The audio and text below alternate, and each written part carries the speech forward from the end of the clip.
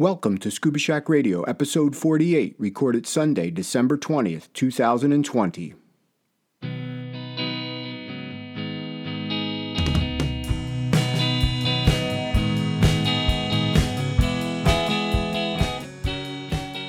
Scuba Shack Radio is a bi-weekly podcast in support of our mission to empower individuals with knowledge, ability, and experience to venture underwater in pursuit of their aspirations and to advocate for ocean health and sustainability.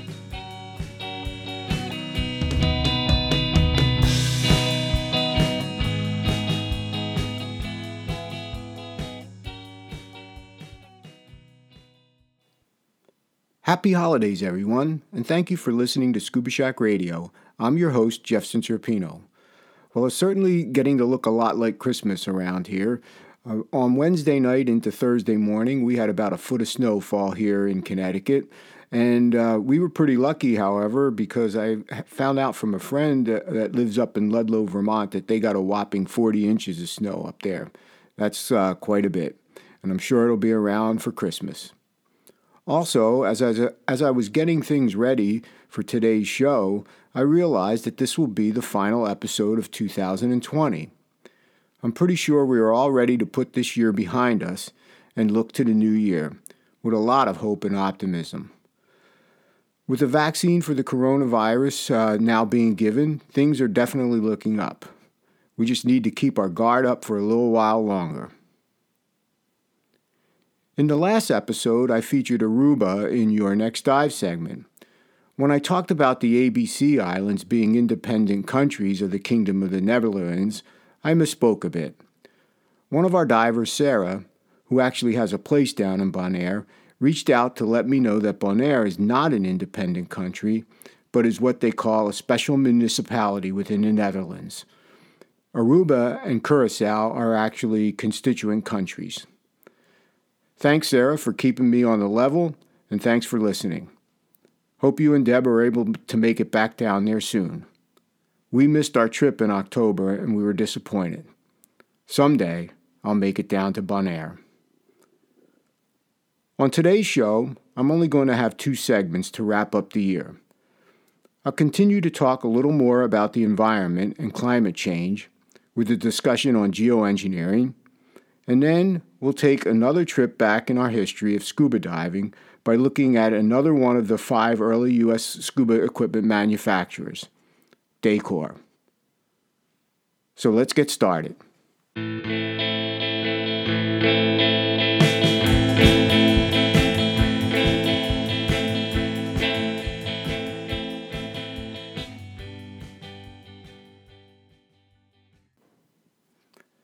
If you've been listening to Scuba Shack Radio, you'll know that I believe that climate change is happening.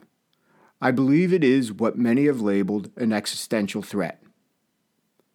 Well, maybe not in the literal definition of existential, in that would mean that it would wipe out all of humanity, but it will be devastating if it's not addressed. Interestingly, there was an article last March on grist.org by Shannon Osaka and Kate Yoder titled, "Climate Change is a Catastrophe, but is it an existential threat?" Just some food for thought. Now that brings me to today's subject on climate change, geoengineering. A couple of weeks ago, an article popped up on one of my news feeds. That article was from The Week magazine, and it was in their science section. This article asked, should scientists artificially cool the planet to stave off climate catastrophe? And it introduced me with geoengineering. Let's start by defining geoengineering. Well, it refers to large-scale schemes for intervention in the Earth's ocean, soil, and atmosphere with the aim of reducing the effects of climate change. Well, that seems pretty encouraging. Actually, the idea for geoengineering has been around for quite a while. I did a little more research into the history, and it started way back in the earliest 20th century. In the article, there was a reference to a proposal made in the 1960s that they would float golf balls or golf ball-like objects in the ocean, and that would reflect the sunlight so it wouldn't heat the water. Can you imagine putting billions of these objects out there? Sounds like a solution that could have been a real problem from a plastic pollution standpoint, because I'm guessing back in the 60s, these things might have been some sort of plastic. In my further research into geoengineering, I took a look at Harvard's geoengineering research program. Now, Harvard breaks down geoengineering into two broad categories. First, there is carbon geoengineering, and that's focused on carbon dioxide removal, or CDR for short. And then the other category is solar geoengineering, and that centers on solar radiation management, or SRM. As we look a little further into solar radiation management, we can turn our attention to why we think it could work. In the Week's article, they referenced the 1991 massive eruption of Mount Pinatubo in the Philippines. This eruption spewed an enormous amount of volcanic ash into the atmosphere, and it spread around the globe. As a result, over the next 2 years, the Earth's temperature dropped 0.6 degrees Celsius. Pretty amazing. So what are some of the options that we could use to create a similar phenomenon? The article suggests that a fleet of aircraft could deploy either sulfite aerosols or diamond dust into the atmosphere, causing a similar effect as Mount Pinatubo. It did not discuss exactly how long this would last, but it did sound like it would be a while, at least enough to start cooling the planet. Another option is to pump salt water from the ocean into the air to create a marine cloud. They started doing some trials of this over the Great Barrier Reef back in March, and they say it could take about 1,000 nozzles to cover the entire reef. According to Dr. Douglas McMartin from Cornell University, he states that we're 100% certain we can cool the planet. While not everyone is convinced that solar radiation management is good, there are fears of ripple effects because of the climate's interconnectedness. We could be causing side effects like monsoons in some areas or droughts in others. The other concern is that if we do cool the Earth artificially, we may not have the will to curb emissions. And that's where carbon dioxide removal, or CDR, can come in. How do we suck all the carbon dioxide out of the atmosphere? Perhaps the Mega Maid from the movie Spaceballs with the vacuum cleaner isn't all that far-fetched. Well, Stripe Climate, and they're part of the Stripe credit card processing company, contributes a fraction of their revenues to fund frontier carbon removal technologies. One of these solutions is Carbon Cure, and that's where they take CO2 out of the air and they inject it into fresh concrete, and that's where it's stored while it improves the concrete's compressive strength. They also invest in several other interesting carbon dioxide remover capabilities. There's another organization out there called Silver Linings, and they are funding about $3 million in safe climate research. Silver Linings is a nonprofit organization out of Washington, D.C., with a goal of ensuring that society has sufficient options to address near-term climate risks.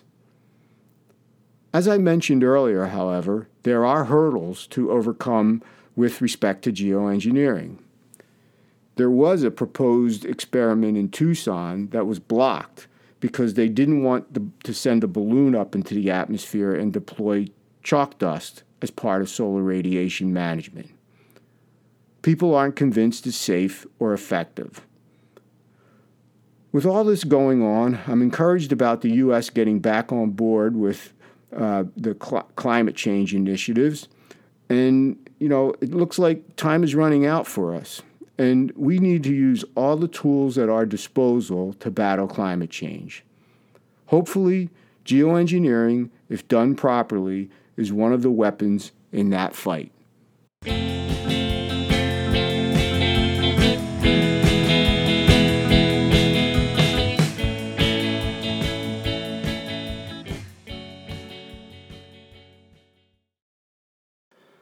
When you own a dive shop, people routinely either stop by or call us to see if we're interested in buying their old scuba gear. Or they have equipment that they used many years ago and want to try to get back into diving and wonder if we can service it. Well, that's a whole different discussion than where I want to go today. Many times, the gear that they bring in is from Dacor, one of the original 5 U.S. manufacturers of scuba diving equipment in the United States. We've already covered 2 of those 5 here on Scuba Shack Radio, Voit and Healthways. And I'll get to the other 2, Swim Master and U.S. Divers, down the road. Today, we're going to talk about Dacor. The Davidson Corporation was founded in 1953 by Samuel Davidson Jr. Sam took the DA from Davidson and the COR from Corporation and put them together to form Dacor. I read somewhere online that Sam patented the name, and it even gave the patent number 3.128.481. Well, I tried to find that specific patent and couldn't find that where he patented the name, but that number came up with something called a safety float that was submitted by Samuel Davidson Jr., filed in 1961. So interesting. So how did Sam Davidson get interested in scuba diving? Well, Sam, like Richard Klein, who started Healthways, was also in the United States Marine Corps. During World War II, he was stationed on Guam, and it said that he had gotten a hold of some Japanese goggles and started to explore underwater. After the war, his interest in exploring underwater continued. Back then, getting reliable scuba equipment wasn't easy. So Sam hooked up with an old neighborhood friend named Bob Olson, and they decided to build their own double hose regulator. Well, somewhere along the way, a buyer from Montgomery Ward department store chain found out about the regulator and purchased 10. Later, they upped it to 300. Sam had a business. He borrowed $10,000 from his mother and got rolling. By 1955, Dacor was producing what they called their dial-a-breath double hose regulator.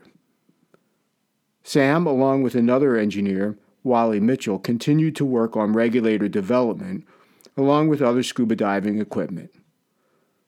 From my review of the old Dacor catalogs, it looks like they didn't introduce their first single-hose regulator, the Dacor Dart, until 1962, although they had developed it earlier. Some say 4 years before Sportsways introduced theirs.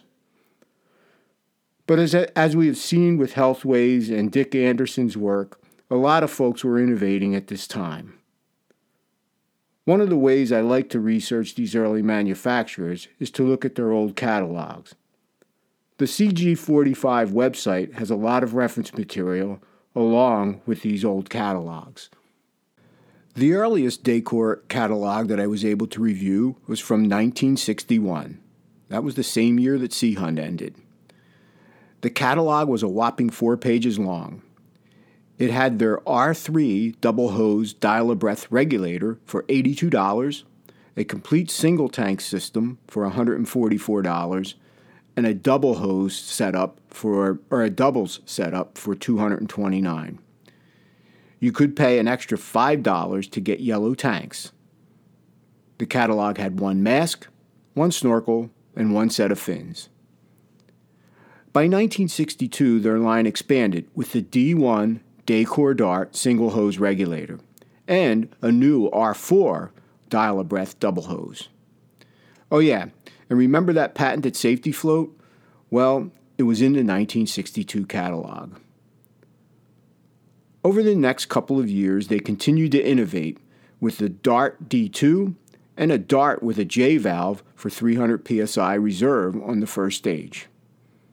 They also had the Clipper series double hose regulators, C2 and C3. By 1970, Dacor came out with yet another new regulator line, the Olympic series with the 100, 200, 400, and 800. The last catalog I went through was from 1980, and Dacor was touting 26 years of diving innovation, with a doubling of their space at their Northfield manufacturing headquarters and the installation of a hyperbaric chamber for regulator testing. Looks like 1980 was the year they introduced what they touted as a revolutionary regulator, their Dacor Pacer regulators. Pacer is short for Positive Air-Controlled Equalizing Regulator. Claiming to have totally balanced first and second stages with a remarkable 0.05 inches of water cracking pressure. Wow, that's pretty low. They say they harnessed the Venturi with something called Ventura-Matic. Something really innovation at this time was their microcircuit dive computer. It looks like it took up most of your forearm, with indicators for deco, ascent rate, depth, time readouts, and more. It was quite a marvel for the time. Sam Davidson passed away in 1987, and Sam's wife, Joan, became CEO. By 1998, Joan sold Dacor to Mares, and over time, the Dacor name faded into our diving history. I did see a short article in a 2005 edition of Sport Diver, and it was from Mares, and they indicated that they could no longer get replacement parts for Dacor regulators because the parts suppliers had destroyed their molds before they could move all of that to the Mares facility in Rapallo, Italy. So that's a little bit of the history of Sam Davidson Jr., the Davidson Corporation, and Dacor, one of the 5 original scuba equipment manufacturers in the United States.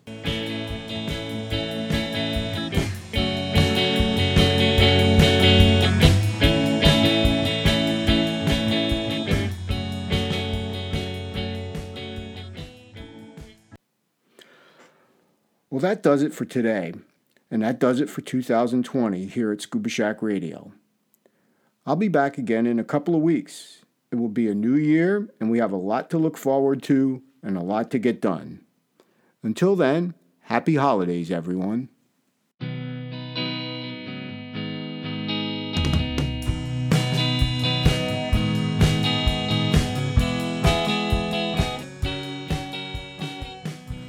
Scuba Shack Radio is a bi-weekly podcast in support of our mission to empower individuals with knowledge, ability, and experience to venture underwater in pursuit of their aspirations and to advocate for ocean health and sustainability.